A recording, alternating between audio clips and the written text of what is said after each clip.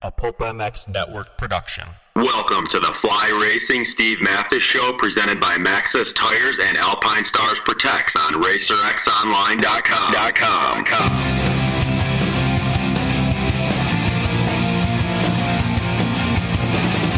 With your continued support of our sponsors, we have surpassed 1,000 podcasts delivered with over 7 million downloads. Click that Amazon banner on Pulp MX to help us out and donate via Patreon if it suits you. And as always, enrich your moto lifestyle by working with the sponsors who support us.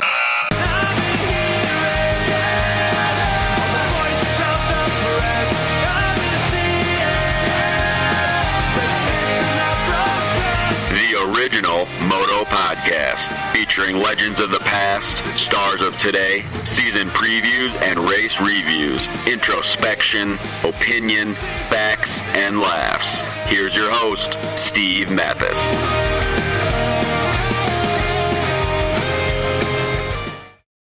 Welcome everybody to the Fly Racing RacerX podcast with the Damon Bradshaw. We had him in for the Pulp MX show, and I got him to stick around the next day to talk a little bit more in depth about his career so much and not the sport now. So we really appreciate Damon doing that. Fly Racing, flyracing.com. 2020 gear is out now. Used by some of the fastest riders in the world, and from factory superstars to privateers, the folks at Fly Racing will dial you in. Great mountain bike stuff as well. I've been using a lot of that, and as a matter of fact, this morning, Damon and I both wore Fly Racing out on the mountain bike trails. Please check them out. Formula Helmet, redefining the way helmets are looked at, and the guys at Fly Racing have put a lot of effort into this thing. And if you go to the Formula website, formula.flyracing, I believe, .com or flyracing.com, and click on the Formula tab. Read all about the Formula helmet, man, and you will see the technology that goes into that. These guys absolutely do a great job of that. So thank you, Fly Racing. Also, Alpine Stars, the Tech 7, the boot of choice for moi. And Tech 10, the most advanced boot in motocross today, the one with the booty inside of it, used in Supercross by almost all the racers. Thanks, Alpine Stars, for making it happen. A4 chest protector, A1 chest protector, the bionic neck support system. Alpine Stars, you know the name, you know the quality, and we thank them for coming on this podcast. Matthes Tires, MXST, developed by the King, Jeremy McGrath, used by AJ Catanzaro out in Supercross this year. Great mountain bike tires as well, light truck, trailer, and UTV tires. Matthes has it going on, Matthes.com.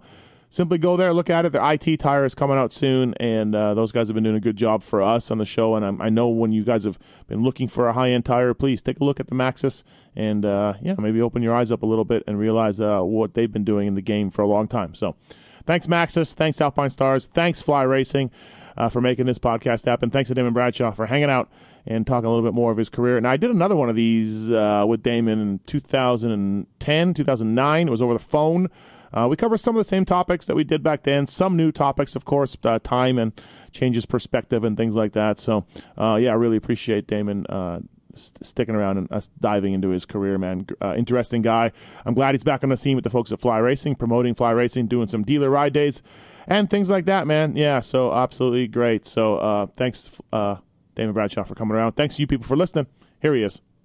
All right, everybody. Now, as promised, in the Pulp MX studio, sitting right across from me last night. We did the Pulp MX show last night, and today on the Fly Racing RacerX podcast, it'll be more of a one-on-one chat about his career and what he's doing now and everything else. It's the Beast from the East, Damon Bradshaw. What's up, Damon? Thanks for coming in. Yeah, not much, man. It's always good to be here, and a wealth of knowledge for me to learn. You're getting a full car wash treatment. Pulp show last night, RacerX podcast today. Yeah, the whole thing. Yeah, and it's honestly all kind of new to me, really. Yeah. I mean, obviously I know what you guys do, but kind of being a part of it now, it's a whole different respect for what you guys do. Oh, thanks. I appreciate it. We just got back from an e-bike ride out in the desert of Vegas here. You never really rode one before, just around a parking lot, but now I got a spare one, and we went on an hour and a half ride, climbed almost 2,000 feet. It was awesome. I honestly had never had that much fun. I mean, I've ridden downhill and played and whatever and had a ton of fun riding, but that was a whole different perspective of fun. I mean, just the intensity of riding and how much faster you go,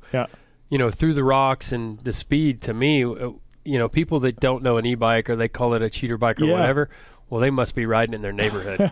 Because if you go out and ride on the trails like we did, it's as close to riding a motorcycle, I think. Dude, that's what I don't understand. Like, I think in 5 years they're going to be everywhere. They're so much fun. Oh, God, right? I mean, you're in great shape. I'm not. So I'm using it to get in shape, lose some weight, but able to keep going for a long time.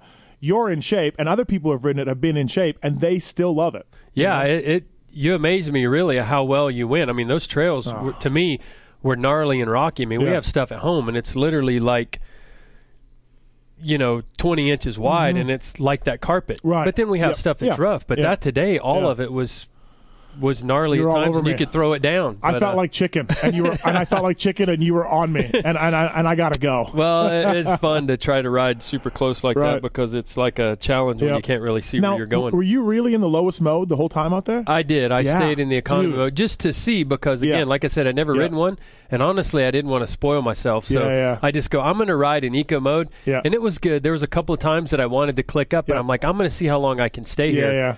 Because, like I said, a couple of times I felt like I geared out. Right. And we were pedaling. Yeah. And I could see your leg speed to mine, and it wasn't as fast as I was pedaling. But I'm like, I'm just still going to stay here and see how long. But, yeah, it was a hell of an experience. Yeah, they're fun, man. I was in the middle mode for the most part. I went up to the highest one, that one climb up that straight up. It seemed like to me, though, it could be harder almost. Because you in the rock break it loose. I think you get used to it. You're right. At first, it's a little jarring because as soon as you put you can't pressure, go but so fast up through that stuff because it's kind of technical. Yeah.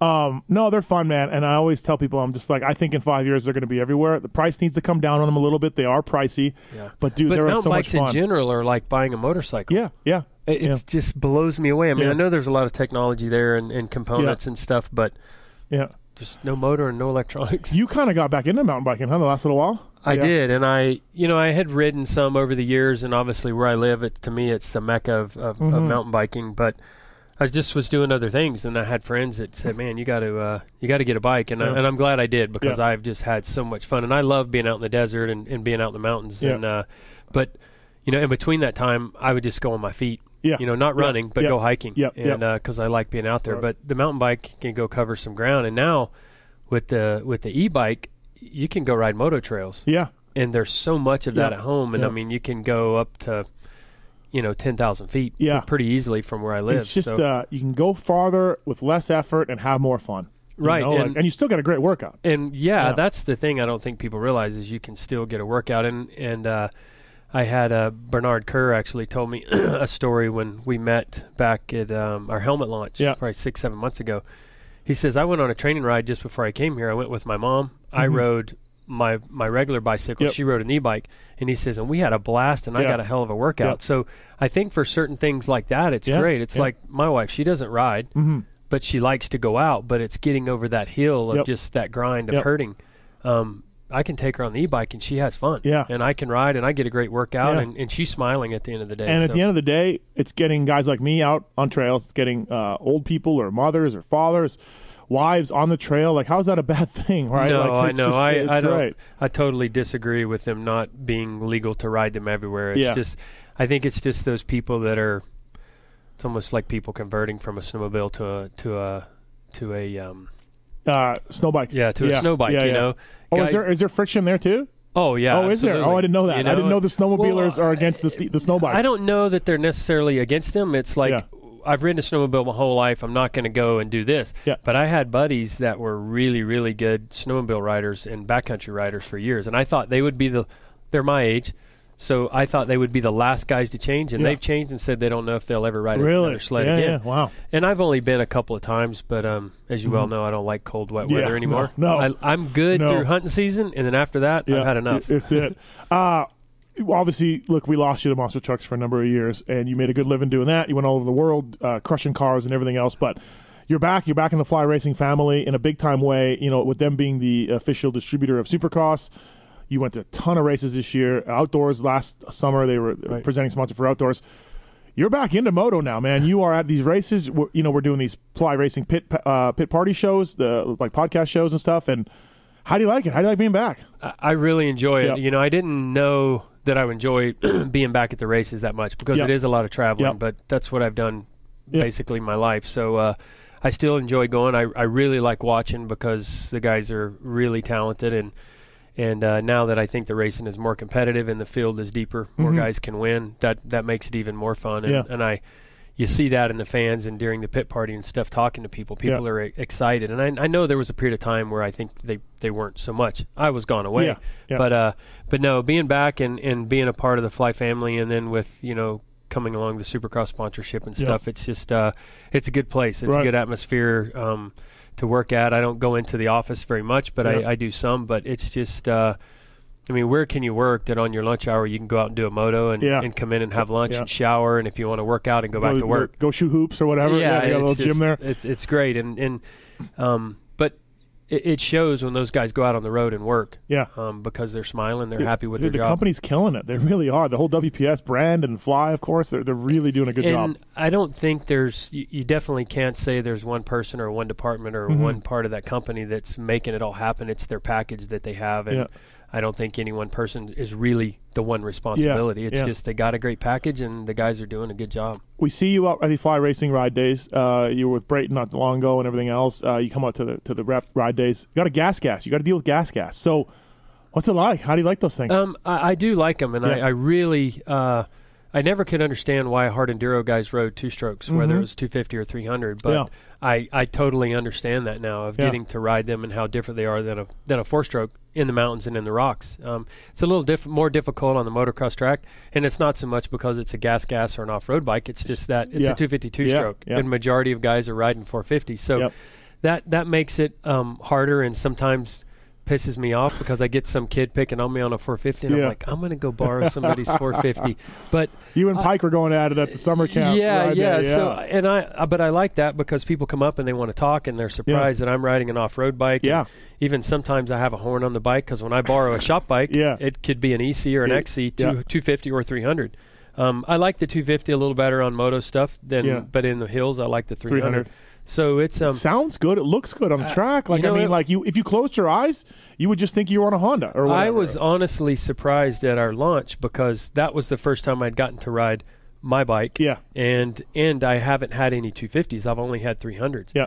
So I was really surprised how well a stock bike actually worked. I mean, I hadn't even changed the gearing. The thing will run 120 in sixth gear. But so it's really cool to see how much better the bikes are these days, that you can take an off-road bike and go out and ride the moto track and ride with some of the best guys and have fun. Right. When you jump on a 450 just for fun or whatever, is it amazing how good they are? Like it is, and it surprises me how lazy you can be and still go fast. Yeah, absolutely right. You're working on a two-stroke all the time. And used to it was a 125 takes so much effort, and a 250 two-stroke was a cheater bike or a lazy man bike. Well, now it's the opposite. But I can't believe. I mean, occasionally I'll jump on one just for a little bit, but it does blow me away of how good they are. It's amazing, man. And you watch them in Supercross, and honestly, I love the sport. I've been around a long time. I really enjoy it. But the four-stroke 450s have made Supercross boring. They really have. As boring-er, that's not really a word, less exciting than it was in your day than two-strokes. Because these guys, they can make any mistake they want, and they're still jumping that quad. You know, they're still doing 3 out of the turn. 2 or 3 bike links before a triple. Yeah, or whatever they if you guys were in a rhythm section and you cased it, you weren't tripling out. You lost. That was it. You know, and that's what made it exciting because that creates passing. Mistakes equal good racing. These guys don't make mistakes anymore.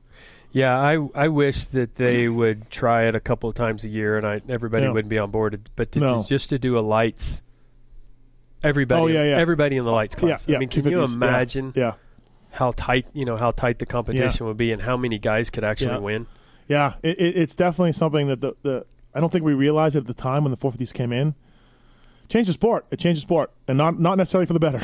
Yeah, and I think it would be awesome to see it done in an outdoor as well. Yeah. You know, where there's more room, more riders, more guys will qualify in, but we'll probably never see it, but I think it'd be exciting. It would be good. When you're visiting dealers, when you're at these ride days, when you're riding with reps, what do they want to talk to you about? You know, it all varies. It's really weird. Yeah, I mean, I get questions from, driving a monster truck. I get questions from, back in my day and questions now about riding. And we talk a lot about honestly talk more about riding off-road. Oh, really? It really seems like that going into dealerships because I think everybody that buys a motorcycle can't go and ride Supercross. Mm-hmm. Yeah, some of them can go and ride motocross, but they all can go out and be a weekend warrior and ride in the desert or go to their local riding area, whether it's back east or park or whatever. So I have those conversations with people because typically in a shop, somebody or everybody rides. And whether they ride Harleys or V-twins or whatever, I've done all of that. Yeah. I mean, I've played in UTVs, race a UTV in the desert, and so I can carry on a conversation with them just about riding anything or driving anything. Yep. Not a drift car or a NASCAR or whatever, right. but so I can conversate with any of them. Yeah. And talk about something that I've been a part of. So I enjoy that. I mean, sometimes it ends up being longer than what the rep wants, but sometimes they enjoy it. I mean, we can go in and have a 30-minute visit, or we can go in and have a 3-hour visit. Yeah. And there's really no. I mean, we like to see a lot of dealers in one day, but I would rather it be quality instead of just going and seeing 10 dealers in one day. Yeah, and just spend some quality time with somebody, and drop in and talk shop. Yeah, and then sometimes we get to talk, and the next day we go and ride, or we ride the day before, right? And then I see them all in the shop the next day. Yeah, and it's fun to see them in both elements, but I like seeing them at the track because they're away from work. Yeah. The phone's not ringing and somebody's not talking. So I enjoy getting to know them and getting to know our reps at our ride days. Right. And I think it works really well just for getting those guys out because, a lot of guys that own shops don't get to ride as much as they used to. Yeah. And they all talk about that. Yep. And if they work in a shop, they don't get to ride as much. So I think that day is special for them, and it's a way for us to give back and thank them for their business. Right. When you think back, we did the monster truck thing that we talked about. Now you're doing this new thing with Fly. When you think back to 1992 Damon Bradshaw and 1997 Damon Bradshaw and just the whirlwind of your career, it was pretty short in the grand scheme of things. It wasn't a John Dowd type of career at all or anything like that. No. Does that seem like another lifetime ago? If you sat down right now and watched it, would you be like, who is that guy? Or you know what I mean? Like, it doesn't seem like it's been that long. No? Okay. But I guess when I think about it or watch a video, it would rewind, but it honestly doesn't. And I sometimes it's like, I'm 47, but I still think that I'm 29 or 20 or whatever, And then when I go ride, I still feel really good on the bike, and I don't, unless I haven't ridden in a while or whatever, and you're out of control there, but I still don't feel any different on the bike.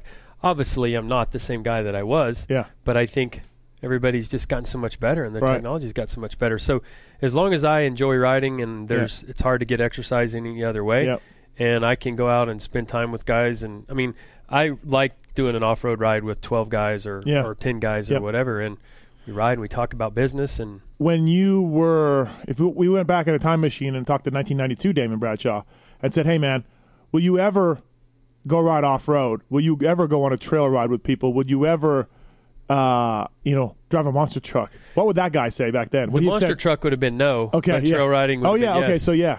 And I did some of that when I was riding because I got bored doing the same thing every day. Yeah. So it would be motos one day, and then sometimes we'd go and it'd just be play ride all Even day. like peak Damon, like back in the day. Like absolutely. Okay. And I would tell them sometimes, you know what? I just want to go ride and play. Okay. I don't want to go do this regiment every day and ride till 4:30 in the afternoon and have John R. tell me I need one more shock or 3 more pipes or 8 more of these or whatever or 10 more tire sets. Right. And I felt like I taught myself a lot more riding the motorcycle doing that than I did on a track. Yeah, really, huh? By far. And I like to go ride in the mountains. I didn't do a ton of it, but I did some as a kid. You did do some of it, yeah. And, now and I like to do both still. It's like I don't want to go every weekend and ride moto. Yep. And I don't want to do that off-road either, especially when it's dusty and nasty out. So I enjoy riding everything and adventure as well. I don't ride as much Harley stuff as I used to, but I just hit it so hard for so long. It's like, okay, I want to do something different. Something else. So the adventure stuff now is I really, really love that. Did you really, really love splashing the shit out of Jason Thomas at the Fly Summer Camp? It was great. I forgot to talk about that last night. we should have brought that up. I'm sure he would have liked it. He was as angry. Well. He was so angry. It doesn't take much to take him off. But, it's interesting because when I think of you, I'm younger than you, but we knew you were coming, as an 80 rider, right? It was like, watch out, this kid is the guy. I mean, so it's funny because it's a different time, but James Stewart, I don't know James that well, but I would get, or Mike Alessi, 2 guys that were you just later, right? Amateur mini phenoms going to take the pro scene by storm. And we read about these kids way before we saw them as pros, same as you, although the internet wasn't around and all that. But I would say that Mike Alessi and James Stewart, just to pull a couple of those guys out of the hat, they're motorcycle factory racing machines. They don't go all ride off road. So I would think you were the same way. There's just motos. That's it. We're training. We're motoing. We're going to be, but I guess you weren't like that. Yeah. Yeah, no, I enjoyed, there was a point to where I didn't want to get on a motorcycle. I didn't want to ride it. I didn't want to look at them. I didn't have a motorcycle for years. Yeah. But once it started coming back around, it's like now I know I won't do without a motorcycle from this point on, as long as I can ride. I always wondered, being a pilot and flying as much as I did, and then knowing Air Force pilots that could fly for that long at that level, and then when they were done as a pilot, they were just done as a pilot. And I could never understand why they wouldn't have something personally to go play in. Yeah. But I guess I can see that a little bit. Yeah. So I think that's a guy like what you were talking about James. But there could be a pointing in his life, where he gives it some time. But then again, where they live. I mean, as far as having the opportunity to go and ride, they have their own property, but how many times can you ride your own track? Before you venture out. Yeah, exactly. Where I live in Idaho, it's endless. Yeah. Yeah, I mean, I shouldn't say that. I wouldn't want everybody to know that, especially people from California. People are going up there, by the way. Idaho's getting invaded. I don't know what the people are feeling like, but it's if they go a little north and really get a real good winter, it might change their mind. Going back in the time machine a little bit on your career, and Mitch Payton told a hilarious story about you on the Pulp Show last night of when you were 12 and you were out in California, 12-ish, 13, whatever you were. Yeah, right there. Yep. Your mom and dad racing, like. Did they push you into being this pro racer? When did it start? It sounded like at 12 years old, you're going to California and testing. So, I mean, it's serious already at 12. I guess you could say it started as a hobby, but we were pretty consistent with traveling and me getting my butt kicked on a regular basis as a kid. Yeah. And because I was younger than a lot of the guys I was racing against. So we didn't just race locally, we traveled and every dime that my parents made, we'd spend on the weekend and go racing. So they did push me, but I think it was the right amount, and I think every kid needs that a little bit. They need the right amount. So where that right amount, that fine line is, I don't know. I know I was determined with my kids, and I'll call it the T-ball dad thing, which you could call it the amateur motorcycle dad thing too as well. But I was just determined not to be that. It was like, what do they want to do? If they want to play ball, we'll play ball. If they want to go and ride a motorcycle. But I knew that I didn't want to go through the amateur ranks again. With my kids. And, I think there's times to where, especially my oldest, he gives me a hard time about that. But I don't mean them to be normal, but I just wanted them to be a normal person and enjoy riding. And I told him, I said. And you didn't have that? No. I mean, my dad gave me the option, whether he really was giving me the option or not, but he did. It's like, you want to go racing this weekend? Yeah. Or your schoolwork or this or that, then we just won't go. But I knew I wanted to go. Yeah. And so it was like needing that push, but it's very similar to like, my oldest with racing downhill mountain bikes. I really liked going to those races because they were always in bitchin' areas. They were at ski resorts. I mean, it was just cool. But I didn't really want him to know that I liked it that much because I was afraid then he wouldn't want to do it. Yeah. Because you know what I mean? Yeah. And so I just was like, this is cool. Yeah. If you want to go, we'll go. Yeah. We did. We hit it hard for a couple years, and then things changed. Yep. Okay, whatever, it changed. So I feel like at that point, I probably should have tried to push him a little harder because he had talent to do it. Yep. And I didn't, but that was his choice. And maybe somewhere along the line, your dad pushed you a little bit because he saw when I needed it. You had a future. You enjoyed it. Because as you're young and whatever age it might have been, I think I went through that probably younger than what my kid did with the bicycle stuff. I mean, I think. Dude, you were 14, 15, and in Fox ads. Yeah, I think at 13 years old, 14 years old, I decided then that this is where I want to go. And was it Glover and RJ and the Yamaha guys? Because you were a top Yamaha amateur rider, I mean, there was a lot of those guys that I watched and enjoyed going to a national, and we would get to ride amateur day, or it was a supercross. We'd do the same thing. But those guys definitely inspired me. Hey, man, I want to be that guy one day. And it was probably seeing, to me, was crowd response. Getting to see them ride in front of ever how many people and seeing their responses. Like, man, I want to be that guy one day. So I think that's what drove me at such a young age, and I made that decision. I mean, then you're thinking 12, 13 years old. Yeah, you're not making a decision. You're going to become a professional motocross racer, but. I did a big story on Eddie Hicks, who was, you before you. Yamaha. I knew Eddie. Yeah, and big story with Eddie. Things haven't worked out for him. Things didn't work out as a pro, and this and that. And one of the guys I talked to for the story was Bobby Moore, who was Eddie's rival, right? I mean, again, that was you before you in 80s. And before that was Myerscough and Wardy, right? I mean, it's been the same for a long time. And they both said, like, hey, man, like, the pressure was there. The pressure was on us. Like, we were getting, 6 bikes and travel money, and they didn't go to school and all of that. And Eddie was like, yeah, my dad got physical at times. Like, it for early on, to me, Bobby and Eddie seemed to indicate, like, this is a real business at 13, 14 years old. Yeah, I didn't have that type of pressure, and especially from the companies that I worked with. I put way more pressure on myself than they could have ever tried to do.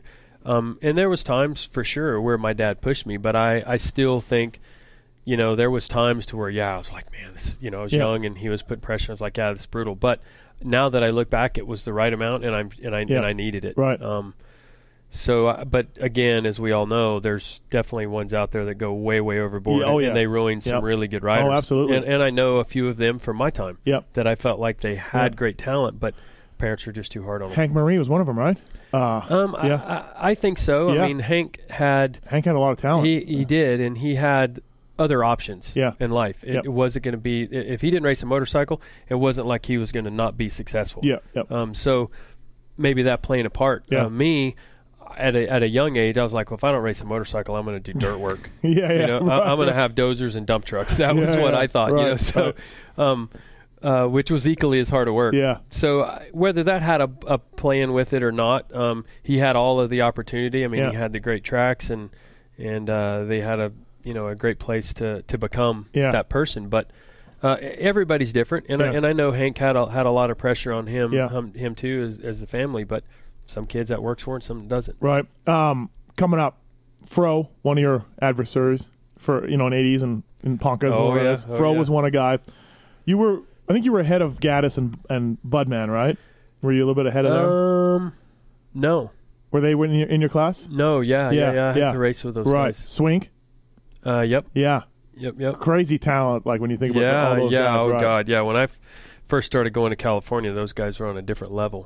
Than me. I mean, I had really they were faster than you. Yeah, I mean, when I got out there, I was looking for a berm, and there wasn't any of those. I just thought you kicked ass all the time.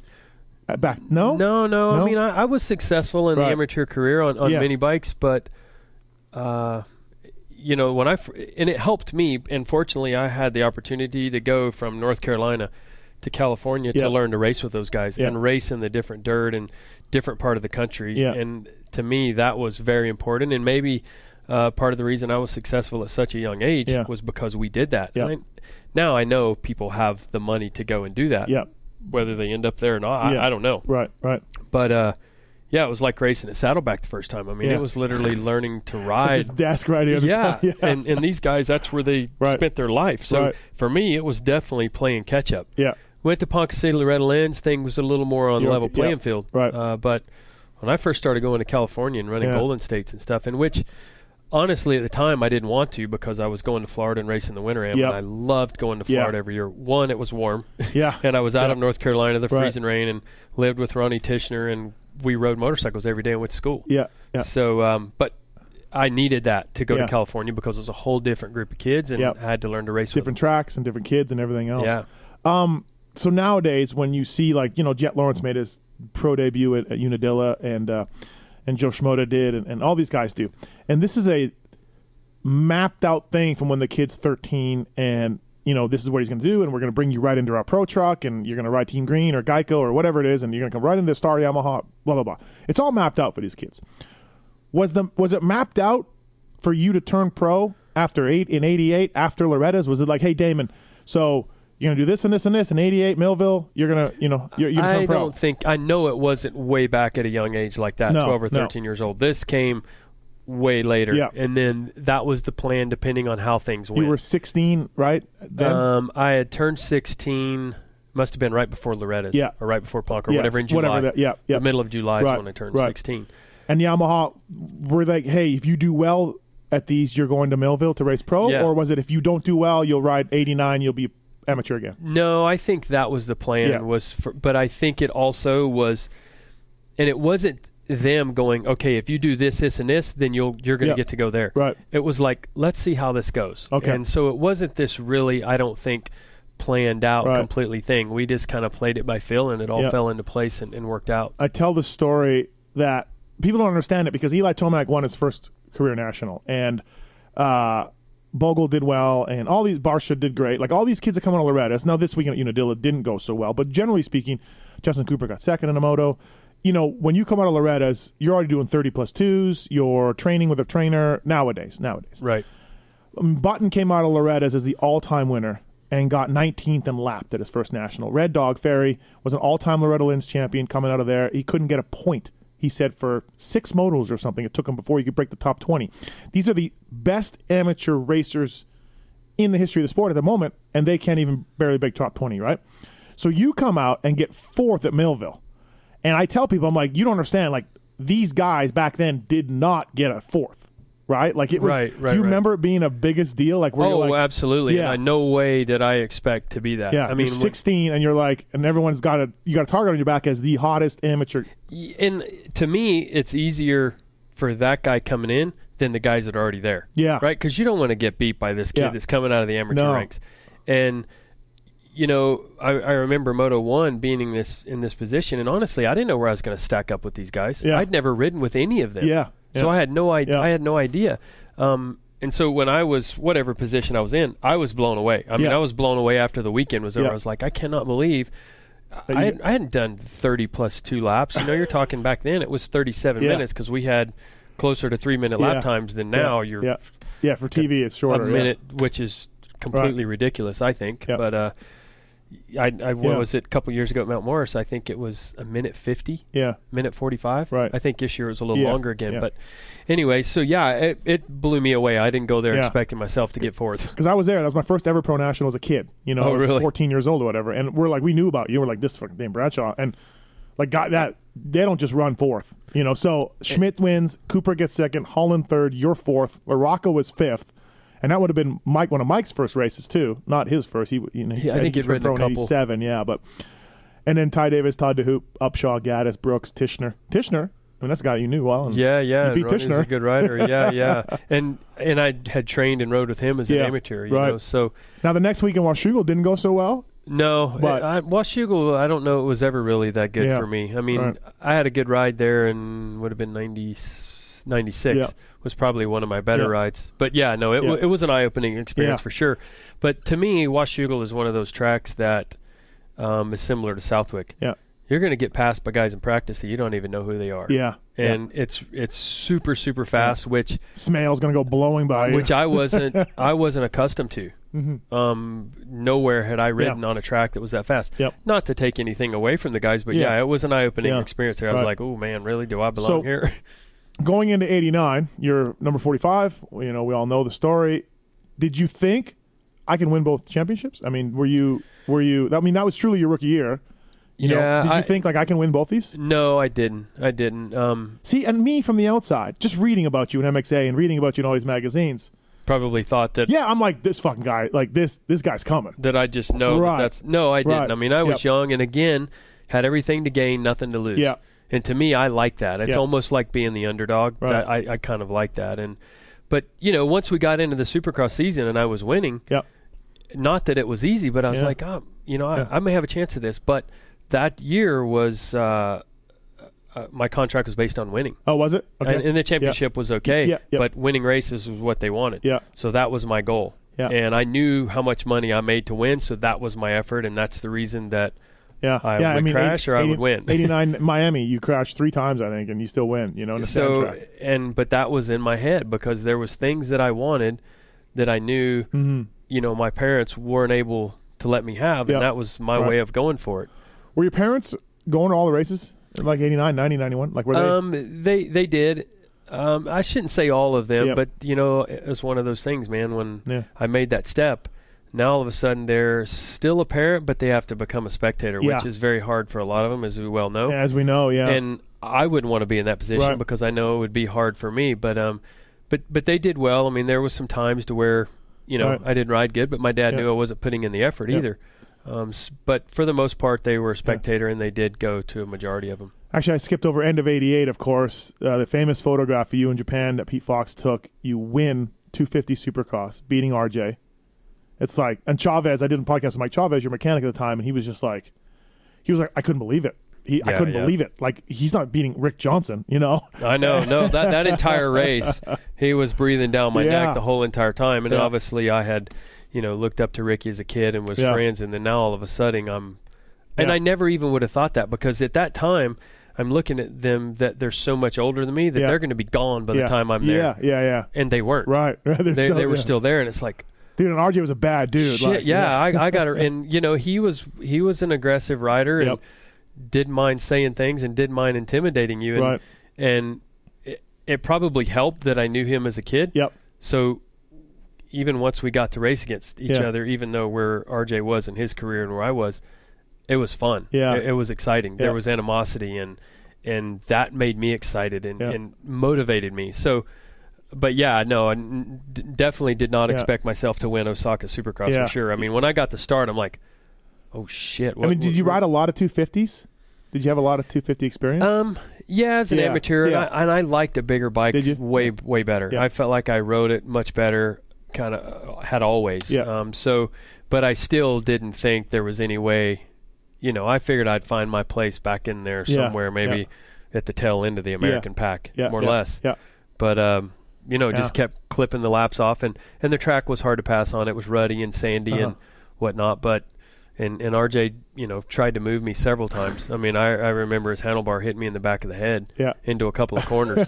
And he was like, this kid is not. Yeah, and I mean, I know being in that position later on in my career. Yeah, I mean, you just as soon kill them and run over them and not really care the aftermath, but they're not winning. So, and then, as I said last night, he had choice words to say once we were on the podium. It was literally blew me away. I'm like, I don't even know what did he say. It's like it's a dream. He told me, he goes, "You fucked up now." Yeah. He goes, You're and like, I go, what do you mean? He did call me a little shit. As soon as we got up to the top, he goes, "You fucking little shit." And he goes, "You fucked up now." And I go, what do you mean? He goes, "Because from now on, when this doesn't happen, everybody's going to want to know what happened." Yeah. And he's right. Yeah. Yeah, really right. Whether you're calling friends or whatever after that, I got third tonight. Yeah. Well, what happened? Yeah. What do you mean, what the fuck happened? I rode my ass off and I got third. Yeah. I got beat. Right. But, that was not an answer anymore. No. And he was exactly right from that day forward. I should also, too, me being Canadian, I should preface, somebody sent me a tweet the other day, your first real Supercross win was in Toronto. Right. You they flew you up there, you rode 250s, you beat Rollerball and Larocco, couple other guys, but you won a 250 Supercross in Toronto, which was a legit race. Like it was. Yeah. And I think there's some photos of you floating around. I think I was 15. Yeah. And I think there was some bitching about me being too young. Right. To ride, and I was thinking to myself, I don't know that I'd really want to bitch about somebody younger racing against me. I might have. Yeah. I don't remember my reaction back then because it wasn't the internet. It was the same way as Osaka to me. I was like, what am I doing? Dude, Rollerball would not have taken that well. Like, he would not have taken that well. No, and I knew that I could not have him close enough to me. No. I knew that, and so I was running like a scared dog the whole time. Yeah, because Rollerball was I'm gonna break this kid's leg. Yep, exactly. And he looked like freaking Ivan Drago, so I was scared to death. Absolutely. And then also, I forgot, you moonlighted on the 250 series, got third at San Diego. Yeah. Before you started racing. I rode 125s. Yeah, and again, like, I got people like this is Justin Cooper coming out of Loretta's and then getting third at Anaheim, or Anaheim 2. Like this doesn't happen now. Yeah, I don't even think about it. Like right. When you check. There you go. When you bring it up, it literally still brings cold chills to my neck to think about it, because it's like thinking about it now, looking at these guys, we'd be like, holy, dude, you know what I mean? But I don't think about it. We'd have a whole 4-hour episode about the kid who got third on the podium as a 17-year-old. Yeah, and to me it was another race. Yeah, God, Yamaha McCarty must have just been like, "This is it. I am going to beat those motherfuckers at Honda. This is my guy." RJ left, Dogger left. This is my guy. Like, and I stayed there. a few times and had the opportunity to leave, but I stayed because of those guys. Yeah. And I did. And Glover stayed there too, and he had a chance to go in the factory days, and he turned him down, and I think we'll get to that. But, yeah, absolutely one of those moments where you're like, maybe I should have. So, 89, you win the 125 Supercross title over Kudowski. Closer than we thought, but only because, again, you would crash every now and then. Yeah, I don't even remember how many I won that year. Yeah, but I know bunch. It was quite a few. Yep. Come to Nationals, and this is the story we were just talking about this morning, mountain biking. So I worked at Yamaha, obviously, for a few years with Bob Oliver and Keith and all those guys. And 89, 125 Nationals, I mean, you're the fastest guy, but you're crashing a little bit. And then Bob told me, like, you would jack around with Kudowski in Holland. Holland was the defending champion. Kudowski was the guy. Did you race against Mike as amateur? Like, was he in your class? Like, I don't even know if he was. No, he was a Scotia head. Okay. Yeah. And Bob told me, we would tell Damon, don't fuck around with those guys. Like, don't, just race your race. You got the speed. You'll win. And nope, you would just screw around with those guys. I don't know why. I have to blame a little bit of that on Hannah. Really? Because I know that he did that. Yeah. And Was he around then? Was he around then? He was a little bit, but I didn't hear it from him. Okay. I would hear it from McCarty and those guys. So all these older guys would tell me that. Well, now I'm doing it. Yeah. And you're compared to Hannah in the media and the press and everything. Back then. And so that was the reason. But it's like one of those days you feel so good, you just can't beat the guy. You want to just, because there was, like Jeff said last night, there's always shit talk. Yeah. And, amongst everybody. And so it was like, that really drove me when somebody would say something, or whether it was in a magazine or whatever. It was like, I'm going to try to make their life as miserable as I possibly can. Yeah, I'm going to be a prick, but it was fun. Yeah. I mean, and there was obviously days that you couldn't do that. I mean, it was just like we were talking about, Bale last night riding around in limbo behind me. Yeah. Well, that was not my day. Yeah. And there was days that he was getting in my way. Right. But so you just have, and when I would have those days, I would just make the most out of it. Yeah, yeah, and one of them we talked about it today, and Bob told me about it too. Bob told me it was Kudowski. You told me it was Holland. So that the details are sketchy. The both. But at Red Bud, you crushed your pipe. You were jacking around with Holland. Yes. You crushed your pipe. Got 15th. They lost a bunch of points. You were clearly the fastest guy. Chavez told the story too, and something like that where you were just like, I'm just going to screw with these guys. I'm so good right now. 2 times it comes to my mind. Yeah. Once with Holland, once with Stanton. Yeah. Once with Stanton and Red Bud. I was doing the same thing to Jeff. Here we are in his hometown, and I'm being, the young prick. And it was time to go. We were racing. Jeff had gotten back by me, or I think I was behind him when I crashed. But anyways, over the bars, tore my knee up, which was before L.A. Yeah. The Supercross ending that year. Yeah. Not the reason I lost the championship, but after that, I did get surgery on the leg, but.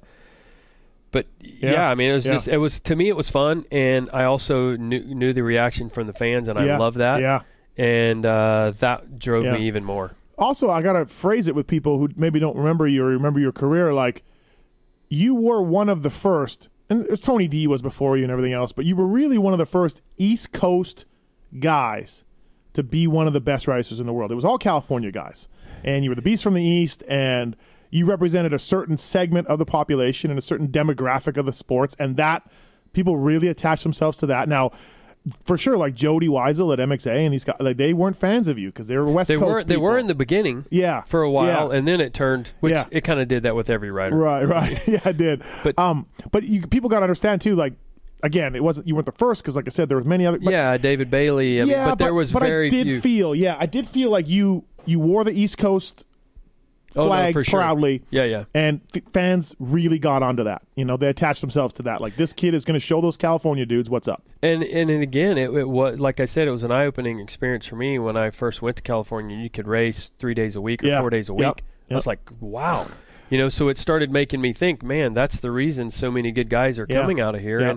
And obviously they're close to the factories, and it's just like anything to this day. Whatever you want done, machine, fixed, built, whatever, you go right down the street in California. We can't do that everywhere. You had bars competition. That's right. And so that was again, now obviously it's all changed. Yep. But back I didn't then, really think about it. I don't think I really think about it being back then. Like, I'm the only guy on the East Coast. I didn't think about that. Yeah. I felt it as a fan. I'm like, this kid is East Coast. He's showing them what's up. It was rare for sure at that time. Right. And I think it was just because of the amount of tracks we had, the type of racing we had. You were racing one day a week. And later on, you could go and do some money races and race multiple days a week. But I think that was it. And then the winters. Yep. The winter time, you'd lose ground because you just couldn't ride. Yep. And I didn't go and just ride the mud every day like a lot of people probably thought I did. I hated the mud. I didn't want to ride in it. So we would lose that ground to where guys out west could ride all the time. Thanks for listening to the Fly Racing Racer X podcast with Damon Bradshaw. Really appreciate the downloads and the listens and everything else, man. Really interesting podcast, of course. Just a legend in the sport. Thanks to Alpine Stars. Thanks to Matthes as well for coming on board. Most of all, thanks to folks at Fly Racing, flyracing.com. Damon Bradshaw's associated with them, and that's all you need to know about Fly Racing and flyracing.com. Thanks to Race Tech. Pulp 19 is the code to save with Race Tech, motors and suspension. Great guys down there at Race Tech. Ben LeMay running Race Tech stuff. Zombie Chris Blost used Race Tech and Supercross to kill it. And, of course, you've got Michael Lessie using Race Tech up in Canada on his suspension. So he's doing a great job up there. So thanks to the folks at Race Tech. Please get your oil changed. Get your suspension some love. Dial it in with the folks at Race Tech. Really appreciate it. So, all right, thanks to you guys for listening. And let's go. Some more Damon Bradshaw. Here we go. I think you told me a while ago if you had to do it again, you might have stayed down in 90? Stayed down in 125s another year? No. No? No. Oh, okay. No, right. I was ready to go. You were ready. I did not like a 125. Yeah. Still don't to this day. And it only got progressively worse after that when I had to ride. Well, when you had to ride a split season 125s. Yeah. You want to talk about uninspired Damon Bradshaw rides. God, yeah. And then, Motocross the Nations on the thing. And it was brutal. But I always felt like I rode a big bike better. Yeah. I mean, so at the end of 89, you lose the 125 title. Last round comes down to Unadilla. You win both motos, but Gradowski does what he needs to do. Yeah, and he wins the title by 2 points or whatever it is, 3 points. Somewhere right there. Something like that. And so 90... It could have been 20 at that point, but... yeah, exactly. So 90, you come out, and you're a full-time 250 guy now. And this is an all-time year, man. Wygan and I did a podcast about this. Like, you had... RJ broke his wrist in 89, so he wasn't the same guy anymore, but Wardy was still very good. Osho was still good. Jacked up knee a little bit, but Johnny was good. And then you had yourself and Larry Ward and Chicken and Larocco and Kodrowski, and the kids were coming on. Yeah. And you still had some old guys, and it was a great year, man. It was a great sort of like mixture of... I felt like there was a lot of guys that could win. Oh, yeah. You come out, you win the first 2 rounds. It's on. Third round, you hurt your ankle, and it kind of goes downhill from there. Yeah. That was... I think it was going to be one of those years similar to what I had, later on, and was just on a roll, and broke my ankle, and then tried to ride with it after that, and decided that was when I kind of decided I was like, when I'm injured, I'm going to be done until I come back and it's until you can do your because all I'm doing is doing damage further down the road, and I wanted to try to get through it, and I thought I could, but and then Atlanta, I think I was having a good ride there, and but I still was dealing with my ankle, and I thought I was on the kind of the comeback of it. And then me and Kradowski got together, I think, and went down re-injured. Yeah, that might have been a win for you. It was a crazy night. Obviously, we've covered that race. And it was one of my favorite rounds because we were in Atlanta. Yeah. So it those couple of years there, like 90, 91, 92, which we'll get to. Well, 92 was probably, obviously we'll talk about that, but just kind of like wins, ankle crash. I think there was a foot problem in there too somewhere. Like it never, you could never close the deal, but when you raced, you were winning, or up there anyways. Yeah, I mean, I had a few nagging injuries, but I was really fortunate when it comes to that. I mean, I think I had a thumb at one time, and, my ankle early on there that happened at San Diego. But for the most part, I stayed pretty healthy. But again, it was just one of those things where I didn't leave very much on the table, and I wanted to win because, to me, obviously it's smarter, to ride around in third or fourth when maybe you're not on that day. But me riding around in third or fourth, I knew that people didn't like it. And I didn't like that either. I wanted everybody in those stands to be on my side. And I knew if I put all into it, it was going to either be, a disaster or I was going to win, and whether it was coming from 10th or wherever. I mean, when we were talking about that, I think about San Jose, the 1 year one that will never forget, getting stuck in the gate, the one Dr. D won. Dr. D won, And to me, that was probably one of my more epic rides in a Supercross. Getting stuck in the gate, and they are crossing back over, and the AMA guy's trying to stop me. I'm that far behind, and how I come back to second place, I really don't know. Thank God, though, Dubuck won. Oh, Let's give him Dr. No, P. absolutely. Not that I was going to let him. No. He won. He's told the story like you were going to park him. Yeah. Oh, I was going for it. I mean, how do you not when you're coming from that far behind? And it just kept happening. I'm like, holy shit. Remember RJ at Coliseum, too, 87, RJ came from, he crashed in first turn, same thing, and he won. He passed Coop like late in the race. Right on the end, So, obviously, there's always some good ones in there. Fox to AXO. Was it just they just threw money at you? They threw more money? What was it? I think so. Because you were an iconic Fox guy, of course. Yeah, I think so. Yeah. And again, I think more guys, were coming on and riding with it, and I did. I mean, I enjoyed the years. Those guys were fun. They were young and energetic and always wanting to do cool shit and thinking outside the box with Pete and Greg. And so, but yeah, and then it was a great, joining with Jim Hill and his whole crew, and a different group, but very energetic and very outside the box as well, like the Fox guys. And they made T-shirts for you. They did cool and I ads give for you. So much credit to those Fox and AXO of the person that I am and that I was back then, just because they had all of these great ideas. I didn't have all those great ideas. I just knew that I wanted fans.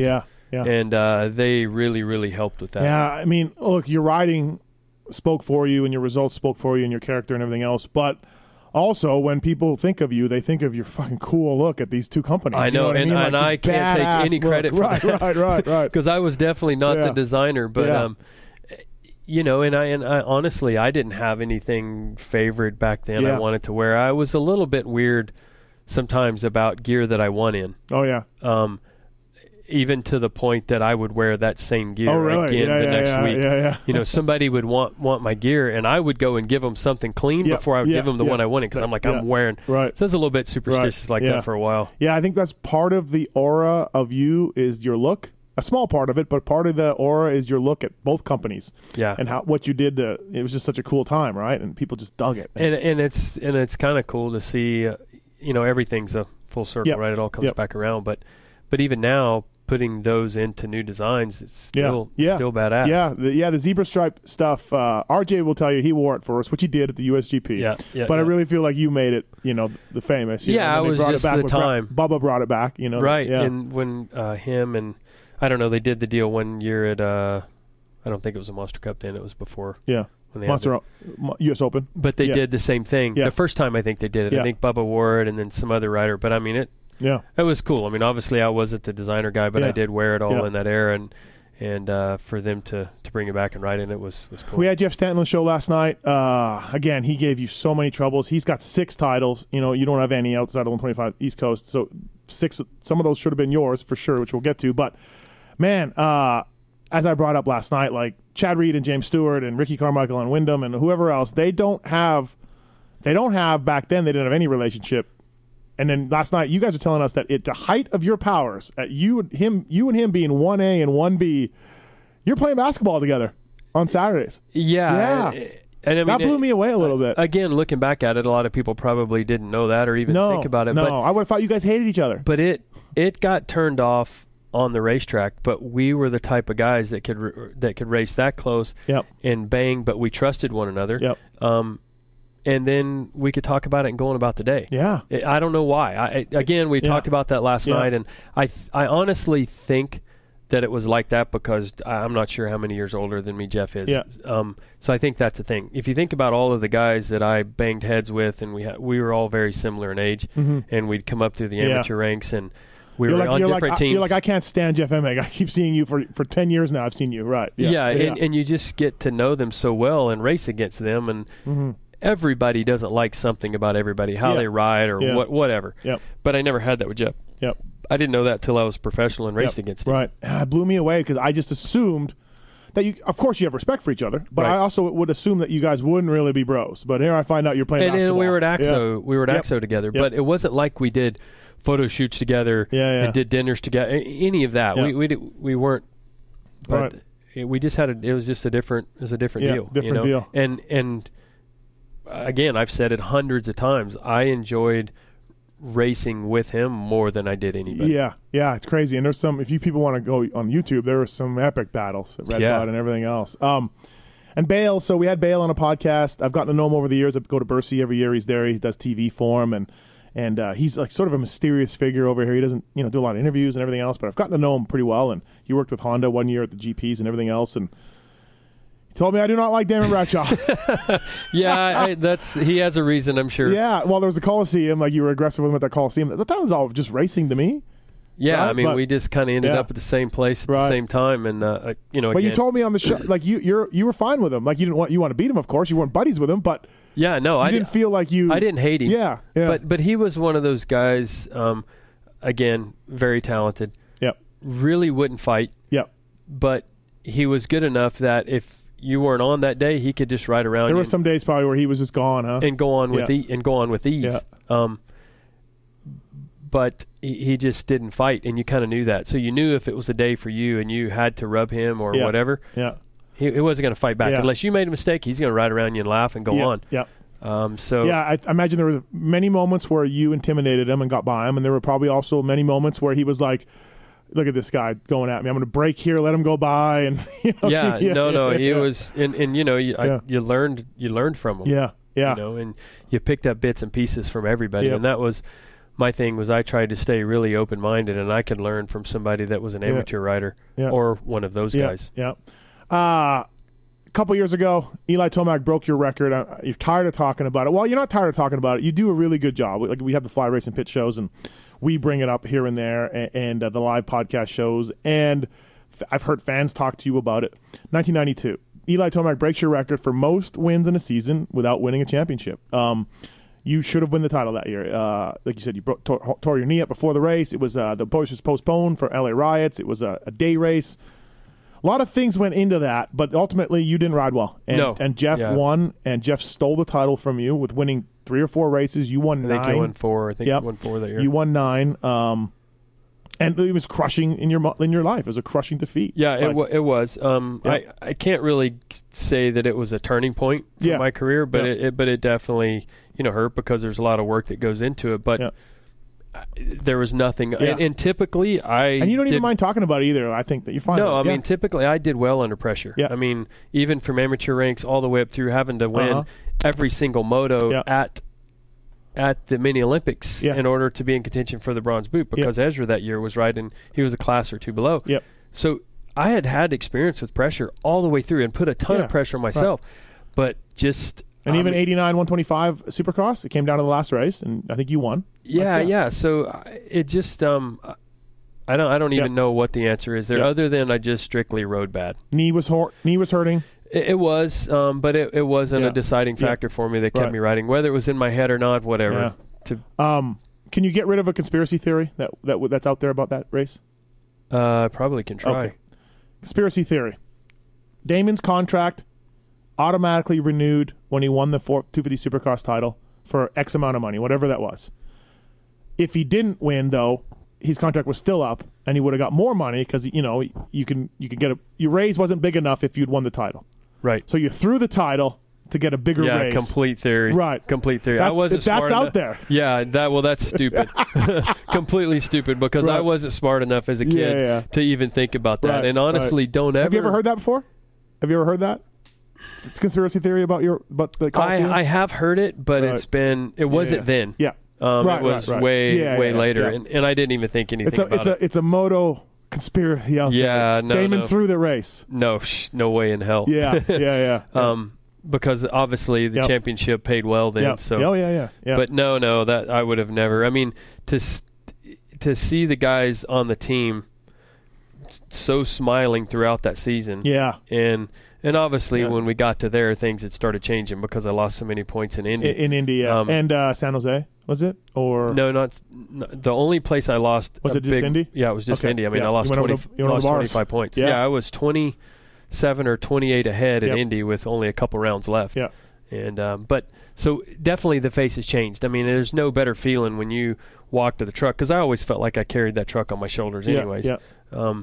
But when you walk to that truck and everybody's smiling and they love their job, and then all of a sudden you have a few bad results, and you come there and everybody's kind of kicking the can, it's like, not that they meant to and that they were trying to put anything on me, but it was me, man. I'm like, God, these guys are frowning because their results aren't where they should be. And they are family to you at this point. Oh, like 12 years old, like you talked about. Absolutely. John R., Keith McCarty, Bob Oliver, those guys have been there. Mike Chavez when I was a kid, and then, right. I mean, there's Ron Heben and Cliff Lett, the list goes on. Right. So, I mean, I really, it hurt me worse letting those guys down than not winning a championship by far. Right.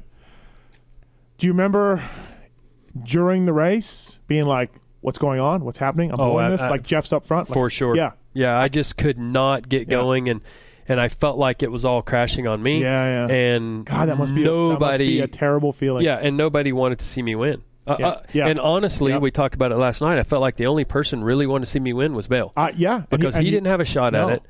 They had their deals at Honda or whatever. No, Guy Cooper said, did Cooper give his starting spot to Jeff? I think, or he did something weird, which I don't like him either. So. Cooper was like, I didn't like Damon. Like I wanted Jeff to win. Yeah, and Bale told me. I knew that. Yeah, I knew it that night on the starting line. Yeah, and Bale said he rode behind you, and he's like, go. Maybe if I put pressure on you, that you would pull your head out of your ass and you would go forward. And at some point, he told me, I got to pass him. He's going too slow. Yeah. And he passed you. Oh, no, I was. I don't even know. It was literally like I was I was in practice cruising, and I could not step it up. Every Amazing. time I stepped you won it up. 9 races that year. And I think, again, that, my bike was set up for me to ride that bike, not to putt around on it. Right. And that's literally what I was doing. So I was making mistake after mistake, and the bike's not working. Yeah. But it wasn't the bike's fault. It was because I wasn't riding it to where we had tested and where all the races prior to that. I mean, it was weird. And it started really bad on the starting line. I started the pressure just was like. Did you win your heat or anything? Do you remember? I don't remember, but. I don't think so. Yeah. I don't remember. Right. I don't think it was a good night even from the get-go, and I was just struggling mentally. And then I remember the start of the main event, and I don't know if it was, I didn't get the gate I wanted, or because I know I didn't get a very good pick. Yep. I'm like, gee, and I felt like nobody there wanted to see me win, and I get it because whatever, you're the kid, you're a prick, and we don't want to see you win, which typically drove me. Yeah, I liked that, but. There, it just didn't click. Yeah, it's unbelievable night in motocross history. And, but man, like you're cool with people talking to you about it. Like you're like, hey, I'm not going to change it. I know. And and again, it's not. I can't really say that it would have changed my career. Maybe it would have. Maybe it wouldn't have. I mean, I had had opportunities after that. So. Yeah, unbelievable night for sure for you, for Yamaha, for everybody. Mike Chavez, I did a podcast with him. He was replaced as your mechanic at the end of '91. Brought in Brian Lunas. He'd worked with RJ and Hannah and everybody else, and he lost his mind, I guess, after that race. And, people were like, oh, maybe it was Brian. Maybe Brian has put too much pressure on Damon. But you're like, no. He was. You're like fine. He was definitely part of my success. Yep. Brian definitely had his strong points in a lot of areas and a lot of we'll just call it credentials from those other guys. Yeah. So you can't help but believe, but we bucked heads too, we got that out of the way. There was, again, it's hard for somebody in his position not to refer back to the guys that he'd worked with in the past, and he did one time, and that was kind of a breaking point for us because you're like, I'm not Hannah, exactly, and and I'm different, and we're all different, so you need to accept that, and I respect you, and we did, we had a good, we had a good relationship, and I learned a lot. I learned a lot from him, and. Again, it was just, one of those other guys I let down that night. The next year is another – I had Dubach on at one of these a couple months ago, right? And I threw a bunch of hypothetical questions at Dubach because he loves – Dubach's a student of the sport, history of the sport. He loves it. So we benched race. And one of the questions I asked Dubach on the show was, okay, Doug, if Bale – doesn't go to road racing and actually cares about the sport, because 92 Bale rode around, right? Like 92 Bale was already, he's defending Supercross champion, but his head was in road racing, right?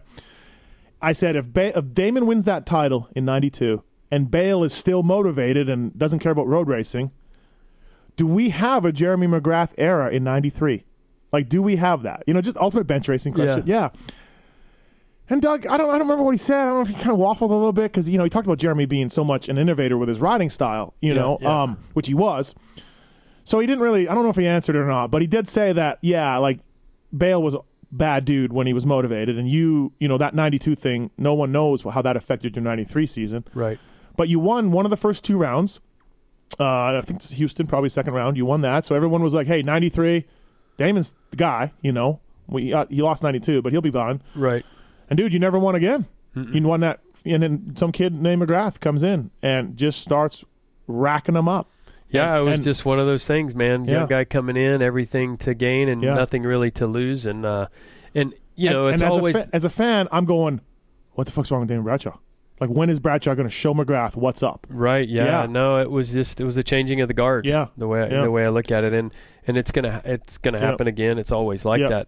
But you wouldn't think it would happen early on in that career. So we had Seeley on the show last night. He talked about retiring, and I looked at your face when he was talking about how he knew he was going to retire, walking the track, thinking about he didn't really want to be there, and you were like, "Yep, that's you in '93." Yeah, completely. Yeah, you're just like completely.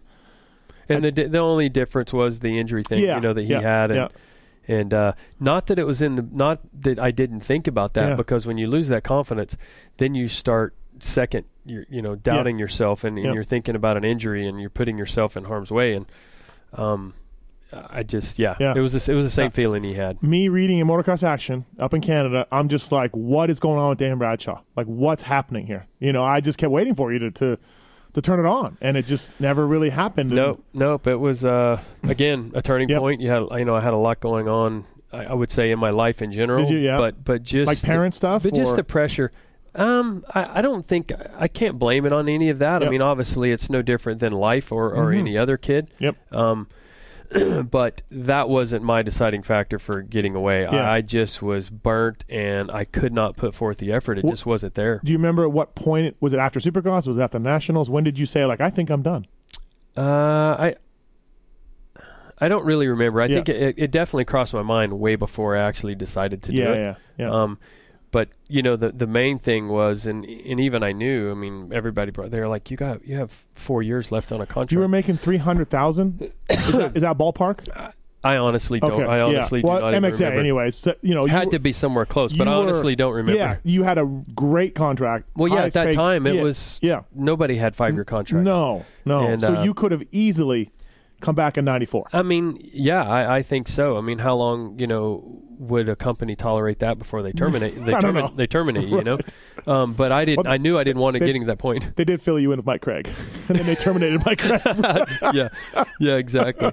So, but no, I knew. I thought about it, and I beat myself up about it. And I'm like, I have to come forward and be honest with these guys because, and what helped me with that decision is showing up at the track and seeing those guys. Yeah. I mean, I don't remember how many riders were in the truck then. 93. It would have been you, Fro, Dubach. I think Dubach was still a factory rider then. Really, or would Doug Henry have been there? No, not yet. Not yet. Okay, so Henry's 96. Okay, yeah. So that would have been that was what started helping me decide because. It didn't matter what I did, and during the week I'm dealing with it, and it was just. You mean dealing with the outside stuff, like the family stuff or whatever? No, just the pressure of not performing. Yeah. Oh, during the week you're like, hey, I'm not. Of not performing and not wanting to do what it took to be in that position. Well, and 20 minutes ago you told us you're not riding around in third. You don't want to ride around in third. No, if I don't feel like I'm capable of being in the race, I don't want to be in there. Yeah. I mean, it just to me. And again, after I was gone, and I heard guys talk about they had a great night and they got 7th and they rode the wheels off of it. I'm thinking to myself, how can you be even remotely excited about 7th place? I don't care where you came from or what. Well, I said that to somebody and they broke it down and they go, well, this is the deal. I can probably ride around from let's say 10 to 7. Mm-hmm. My team's happy. Mm-hmm. I'm making money. But for me to try to go, let's say, to 5th, that risk is going to really raise. And then if I get hurt trying to do that, then I'm not going to be able to make money at all. So team's happy, I'm happy right here, so I'm going to ride. That sounds like Larry Ward might have said that. Larry Ward might have broke that down. And I'm like, well, okay, I kind of get it, because there are NASCAR teams that do that. They know that their position and their car is here. There's no way I could. No, moto's not like that, right? Your desire, your passion, everything gets you. I mean, but I respect that, because a lot of those guys rode for a long time. Yep. And that was their position. Do you think Keith McCarty, Larry Griffiths, I think was probably still there then, they'd have any idea when you called them to say I'm done? Do you think they had any idea? I don't know. We had, I don't remember. I remember the meeting. It was me, Larry, and Keith, and this was obviously before I had decided to go away. Yeah. We went to dinner, and they broke down my contract to the hour. Oh, really? Yeah. To me at a table of, this is basically what we alone pay you per hour, 24 hours a day, 7 days a week. Why would they do that? I don't know. But you're like, thanks, I feel great now. Yeah, I mean, I was already in the dump. Right. And I'm sure they were getting shit runs downhill, right? Yep. The Japanese guys are screaming. Yeah, I'm at the bottom of the barrel right there. So, but you're not. It wasn't like you weren't respectable in '93. It wasn't like any of that. You're still podium. No, I think it was just, and they had never done that before. Yeah. And so you were like, oh, really, guys? Oh, well. And I never really broke it down like that. I knew it was a lot of money, and I knew I had 4 years left or whatever. I don't remember what it was. But they broke it down, and I was like, wow, it broke down into some stupid amount while I was sleeping. How they right. I was like, oh shit, this is serious, and I'm like, I when was this? Like, what part of the year was this? Near the Internationals or something? Or it wasn't after it was over. Okay, I'm pretty sure it was during. Yeah, during some point. And I honestly don't even remember, dude, when I decided to hey guys, we got to have a meeting. And so I went to California and sat down at a table that was as long as this room with 6 guys or whatever, And it was different then, because I just thought, when I told them, man, I'm not happy. I'm just not in the right place. I'm not going to continue to get a paycheck. I thought that was going to be like, door shut, I'm out, I'm gone. But it wasn't like that. I mean, they wanted to keep me on, I think. And obviously my pay, I'm sure, was going to change. But they wanted to keep me on and keep me around. But that wouldn't have fixed me. Right. The only thing that was going to fix me was to go away. And I think back to the time I had during my knee surgery. That was the biggest break I'd had in my career. Yeah. Ever. And how many years to have time off. This is in 92. Right after the Coliseum, yeah. when I had my knee operated on it. Back then, that was a 4 or 5 month deal, 5 months or whatever.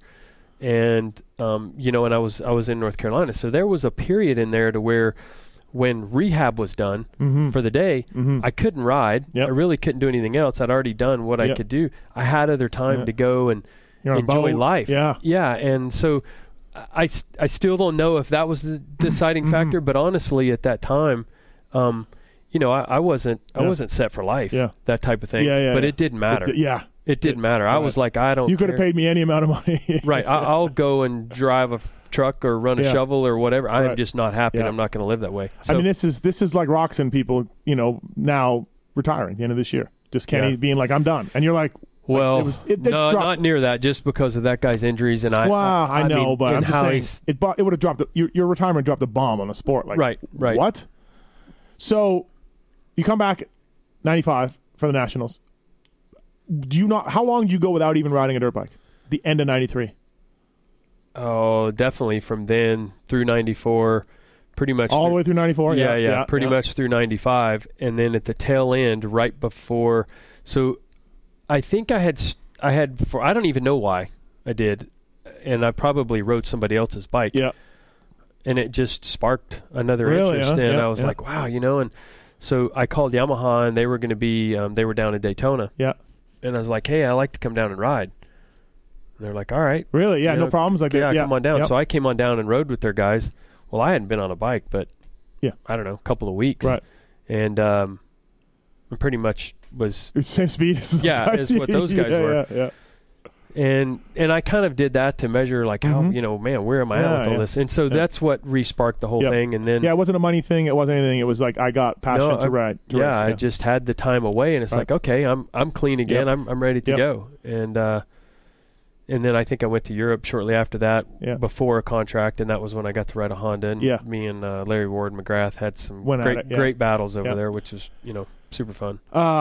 So when you called them and said, "Hey, high points to race, I'm coming back.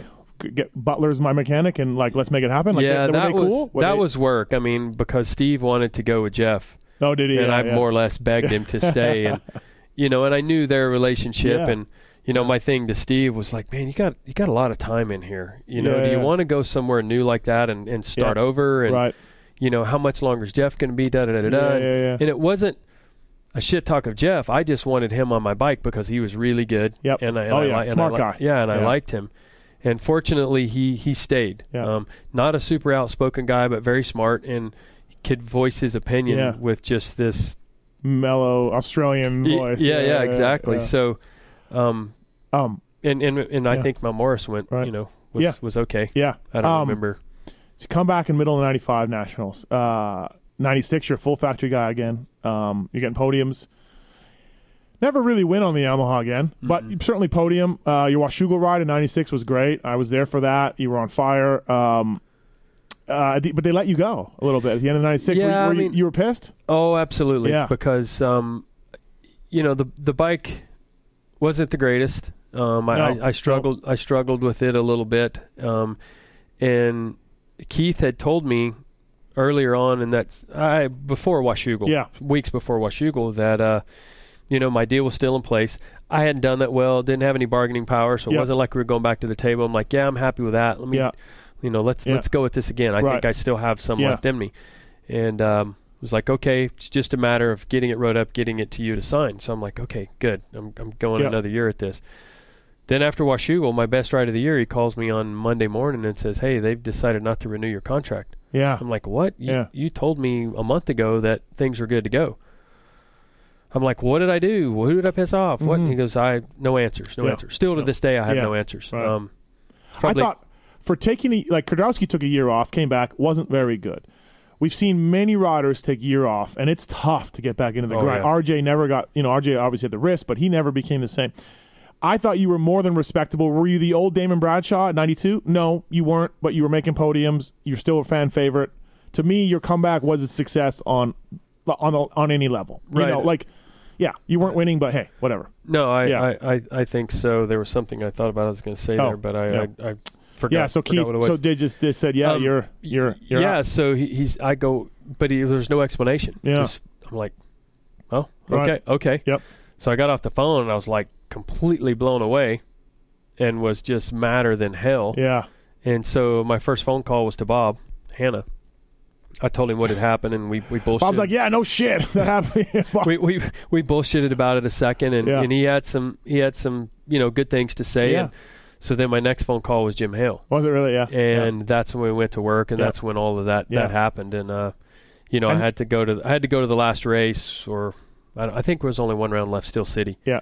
And obviously they were keeping Doug Henry and John Dowd on, and I'm like, Yogi maybe was coming on. Yeah, Yogi. I'm like, I am going to kick these guys' ass today and just make Yamaha feel completely stupid. Well, I came from way off the pace, both motos, and beat the guys. But there was a corner on the track, and I think I've told you. I'm assuming I told you the story, but probably never over this. Yeah. But I was catching Doug, and Larry Griffiths is standing on the corner of the racetrack, or in one of the corners. Oh yeah, and he's a big boss at Yamaha. He's cheering us on, and I'm catching Doug, and so I go by Doug. Well, then once I go by Doug and I come around, Larry's standing there with his arms crossed, and I come by. Yeah.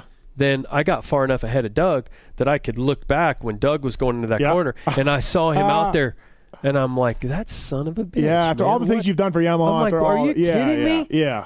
And so let's not be petty here, right? No, I couldn't believe it. Yeah. I mean, it blew me away. Right. I had lots of respect for him, and so when the moto was over, I went through the checkered flag, and then I went back and had some good things to say to him. Did you really? Yeah, and let him know how I feel, and I rode to the truck and grabbed my gear bag, and that was the end of the story. That was it. And really never. It's shitty because you could have rode a 94 and taken a paycheck, and you didn't. You came back. I mean, you gave the Yamaha a lot. I appreciate that, and I don't really, look at it like that. But now when I think about it, so it was, it blew me away. But anyways, doing that, whole Manchester thing was a really cool experience. You loved it, huh? And being involved and almost... You had to pick your teammate. You got to pick your clothes, your truck. Jim Hale was just like, hey, you're based around you. It was so cool, and I'm glad I had... Your bike wasn't very good.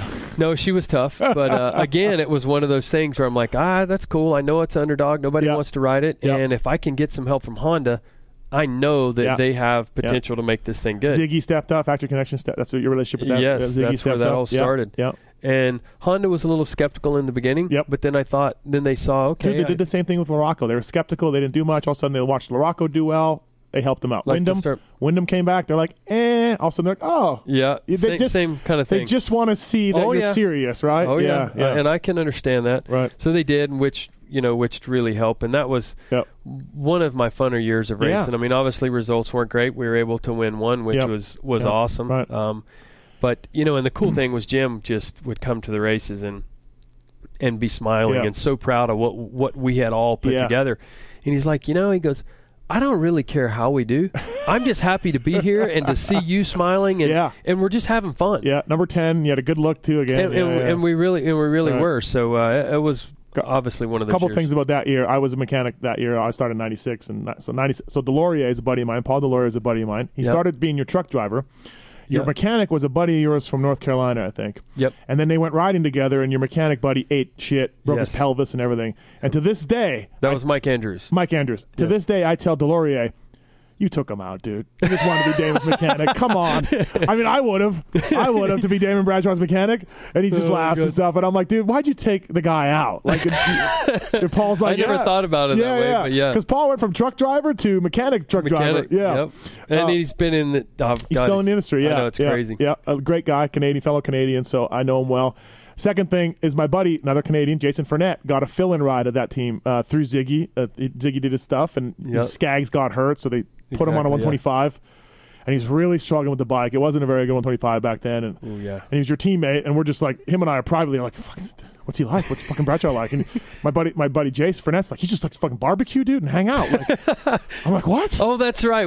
I would do that on press days and stuff. I'd break out the grill. It was so much fun. And then he told me, he came to you one time for advice. He was struggling at some track. I don't know. He just got off a KX 250 and wasn't working out. But he's like, I went to Damon and I was like, man, I'm really struggling. Like, I can't get the bike right. I just, can't fucking figure this out and blah, blah, blah. And you were like, just turn the fucking throttle.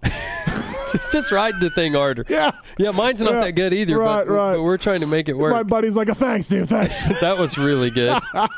You were just like no bullshit. Like, you just need to fucking go faster, dude. Like, however that fucking works out. If you never come back, so you went High Point in the mud, another iconic moment for you. Win a national and everything else. Your last win ever. If you never come back after 93. Are you okay with everything, or does the comeback and winning High Point and Manchester and it all added to it? Okay, for sure. So if you never come back after 93, you're not feeling the same about your career? No, not after them saying we're done, we're not renewing your contract, and then just going away. It was but I mean even before, never. Like prior, after prior 93, to that, I was okay with it. Yeah, when I went away, I was okay with it. Yep, totally fine. 17 Supercross wins, however many. Yeah, writing it off, and it definitely wasn't the career I wanted. Yep. But I was okay with going away because I knew it was going to make me happier. Yep. And then then smash cut to, if you don't do the 97. You might be a little more bitter about the sport. Like, yes. Yeah, for sure. And again, it was the work and, I don't know, the motivation to come back and try to make the guys at Yamaha's life as miserable as I could. That was my goal. And I definitely had some moments with their guys on their team, but more or less bleeding through what they had done to me. Right.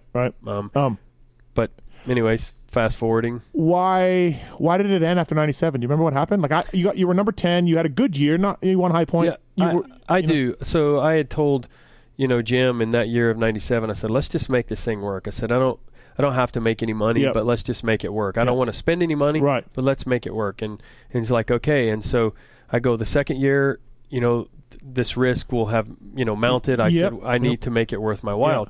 And I said, and I don't expect you to be that guy for all of it. I said, so if we can put together, I said, this is where I need to be. This is what I'm going to be doing if I retire, and this is what I'm going to get getting paid. So this is what I got to do. This is what I got to make. And we just couldn't quite come to that. And I had to just say, it's. He was probably trying to get outside the sponsor. And I think so. Right. And again, I really emphasized that I didn't want it all coming from Jim. He had done enough. So we just couldn't quite get there. So it wasn't it wasn't a bad deal at all. We were you were content? Yeah, you were good. I was content. I don't know Jim Hale. I talked to him on a podcast. I did a podcast with him. He lived in Vegas. I do remember that. He was a terrific guy. We were making plans to do a collaboration about Axo's different gear over the years. I was going to go meet him at his house, and he was on vacation. We never got together, and then he passed away. I never met him. I just talked to him on the phone. What a terrific guy, though. And I talked to Davey Coombs about him a little bit, too, after he passed away. And just a mogul in the industry who, a lot of times when you're one of those guys like Jim Hale, you have enemies. You have people who don't like you. You have I don't know if Jim had that. No, not that I ever knew or not that I ever heard. Yeah. I mean, he was just that guy that smiled and would help anybody in any way, whether it was family or somebody outside. He was a great guy. You can't really put enough words or emphasis into the guy that he was. Yeah, absolutely. It was a real shock for sure. And like I said, I barely knew him, and you knew him well. So, Arena Cross, touch on that. You came back for Arena Cross, Yamahas. It was just weird. We came up with the idea, and it was kind of building a team again, kind of like we did in '97, and that's really kind of what. But all was well with Yamaha at this time somehow? Well, no, not at this point. Yeah. hadn't talked to those guys or whatsoever. So myself, Wyatt Seals, and my wife, we sit down and we said, let's do this. Let's build it from ground bottom. So we started figuring what it was going to cost. I mean, down to fuel mileage and, okay, this is what, just figuring out, I guess, like, so I was like, let's. So I guess like any team, right? You got to figure all the expenses. So we figured out what we needed. Okay, we need this from goggles. We need this. We need this. We need this from manufacturer. Blah blah blah. So we got it all together. So I'm like, I'm gonna call Mike Guerra. Just let's see what happens. Yeah. I knew Larry Griffiths was gone. Yeah. So that could be a good thing. That could have been the guy that kiboshed a lot of Who knows? Yeah. So I called Mike, and he goes, well, what do you got to have? And I told him right over the phone, and I'm assuming he had to talk to somebody, but it was. It was so quick that it was like we didn't even get off the phone. What year was that? Do you remember? Would have been 2001? Would have been. I think it was 2000. I can never remember. Okay. I think it was the end of 2000 because that season was split by the end of the year in the first year, so it would have been 2001, 2002. Yeah. I never can remember, but I think it was one and then two. So I told Mike, and it literally was like we didn't get off the phone, and he's like, "Done deal." Yeah. And it blew me away. You're like, I should ask for more. Well, it was like, and it wasn't so much that. It was like, wow, they opened the door back up. We're going to mend this fence and fix this. Yeah. And we did. And it was great. I mean, McCarty was coming to Arena Cross. Was he really? Yeah. And it was like literally like old times having him at the race. And one of the ones he came to was a weekend that really favored me because it was in Oklahoma in Arena, so it was like almost full size Supercross. And then there was a lot of riding back there. I mean, there was two nights and riding two bikes. It was a lot of riding, and it was a great weekend for me. He was there, and it was like seeing him smile, seeing him standing on the side of the racetrack again was really cool. So that was was in there with my great years at Yamaha. The year with Manchester, and then this was so much fun. Yeah. It took me a while to get my hands wrapped around. Well, you didn't make the mains the first weekend. The first night you didn't make either main event, and all of us are like, holy shit. But that was horrible. But it was horrible. You were like, you figured it out, and then you started winning. It took some time, and we weren't able to do any tests, and I'd hurt my back. Yeah. And so I was buying all of this motorhome and this trailer, having the trailer built, and I'm like, I can't even ride.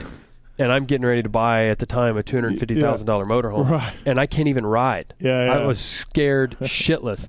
But I'm like, I'm going to get better. Yeah. And I mean, literally, I was in the bed.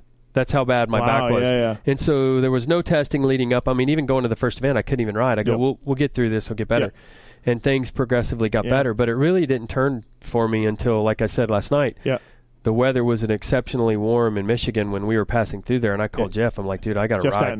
And I got to ride. And so that was a turning point for me. It was just confidence. Dude, it's like Rocky 3 when Clubbers or Apollo's retired. So Jeff's retired. And you're Rocky, and you're like, hey, I got to get back. I got to get back my groove. It was great. I mean, it really was. It was a turning point for sure. But, yeah, the first weekend was very, very embarrassing. And it was like, luckily. Garrett's like, how'd you do? You're like, luckily there was 2 nights. Yeah. Because the first night I didn't qualify. Yeah. I was falling all over the place, and Justin Braden won't like this because he's let me know this several times. Yeah. But I had done a CD boot deal. Oh, yeah. And it was a new boot, and it was very, very, you just couldn't feel anything. Yeah. But I hadn't had a chance to ride in it, but I go, I'm going to still ride because every dollar counts, and those guys really stepped up at that time to help me. Yeah, no fear gear, I think you had, Yep, and so I was falling over hay bales, missing the rear brake. I mean, literally like a complete fish out of water.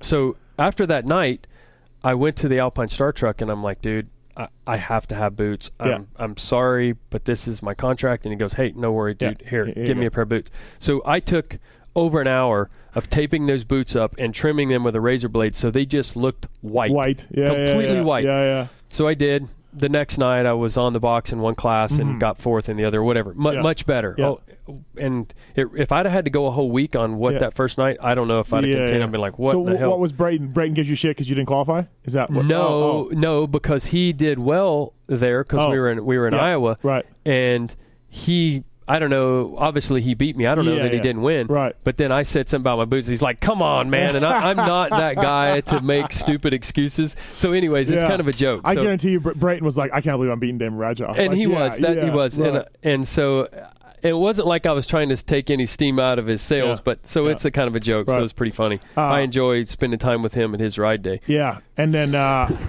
big crash, catch a foot peg, flying, break your femur, or was it lower leg? Pretty much just below my knee. Okay, down, destroyed. Yeah, bad crash. I mean, like lucky to still have my leg. Yeah, they talked about. Did they really? Yeah, they talked about cutting it off. And let's keep trying. I don't know if it's on YouTube or not, but I remember watching it. It's ugly. Yeah, I've never watched it. Oh, don't watch it. No, I didn't like it. So yeah, unfortunately, it was one of those funnest seasons, years, and then you get driven away by an injury. Right. Any regrets? We know you took chicken out a few times, cost you some races. Yeah.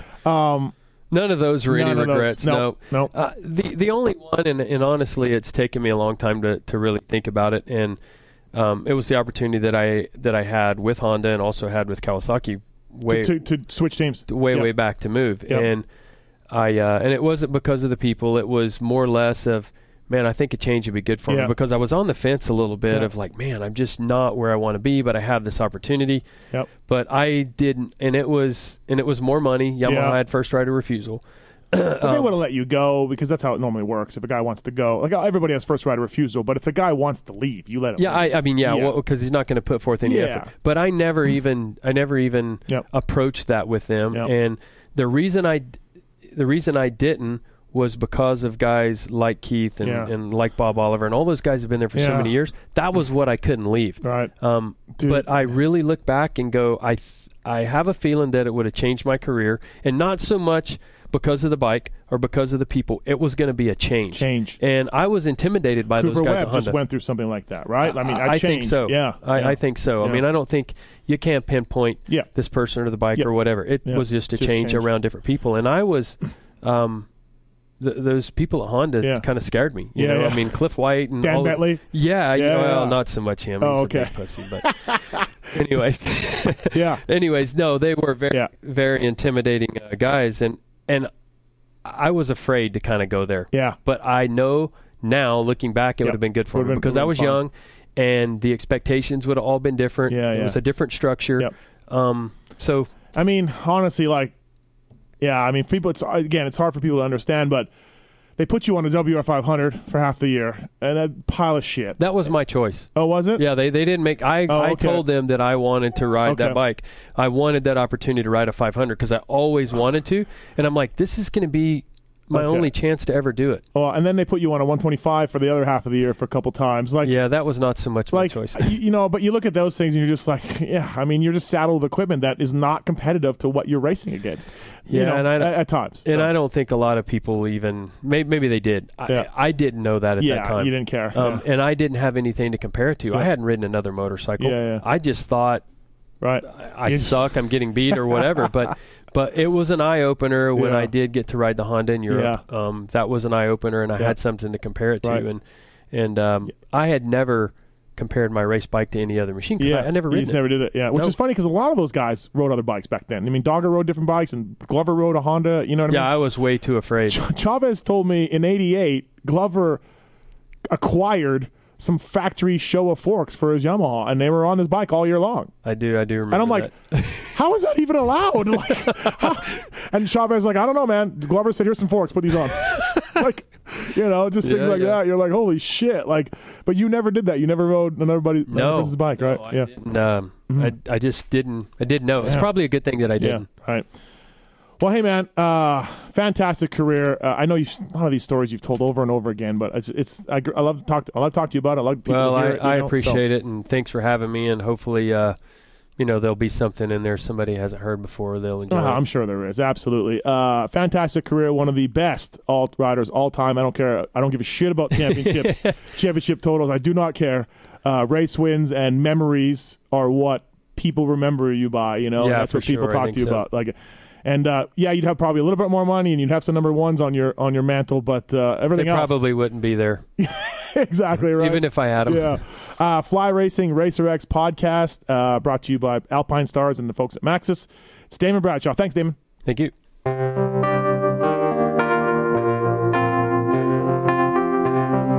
Thanks for listening to the Fly Racing Steve Matthes Show.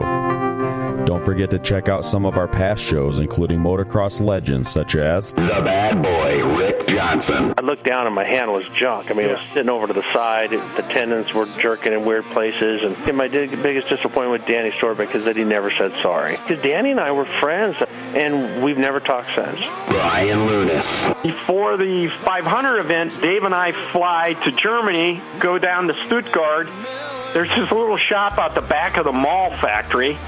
We get our cylinders, take them back, and, off we go. And, we ran Nicosil cylinders as a factory part for a handful of years before anybody ever saw it in production. Dave Arnold. And McGill was all, how he did the big pancake thing, and he's got the thing, he's completely laying on the gas tank trying to miss his tree. I mean, he would have gone even harder, jumped farther if that tree hadn't have been, if it hadn't have been there. The Hurricane, Bob Hanna. I love the guy. I don't dislike. I think he's the greatest competitor this sport ever had. That absolutely 100% in my mind. I firmly believe that statement I said about these modern-day guys in Switzerland or Holland or Belgium on 45 minutes on the same bike. You're not beating Roger. Are you crazy? They're not doing it. If they think they're so much better nowadays than they were in those days, they're fools. They're different bikes, different times. The beast from the East, Damon Bradshaw. It got to the point to where I didn't want to leave home, and once I got to the race, I wasn't into it. If I wasn't going to give 100%,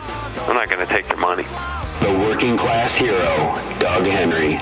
It was definitely an emotional moment for me, just thinking to myself, that's it, and it's amazing the stuff that goes through your head in a short amount of time of the things that, that I was going to miss.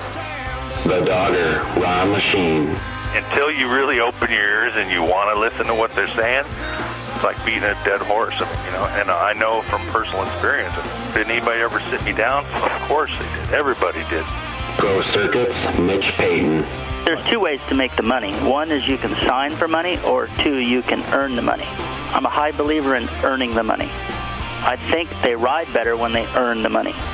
7-time Jeremy McGrath. I was so mad, so disappointed and so frustrated that I picked and I left. Every point counts. I could kick myself to this day for not just riding around in tents. It's been no problem. My ego got in the way, The O Show, Johnny O'Mara. Stuff that you'd sit there if you didn't even want to ride it, you just wanted to just look at it all day. I mean, I got a chance to test all that. I like that era I was in, I really do. Search Pulp MX in the iTunes store to enjoy these and over 800 great motocross podcasts. and the years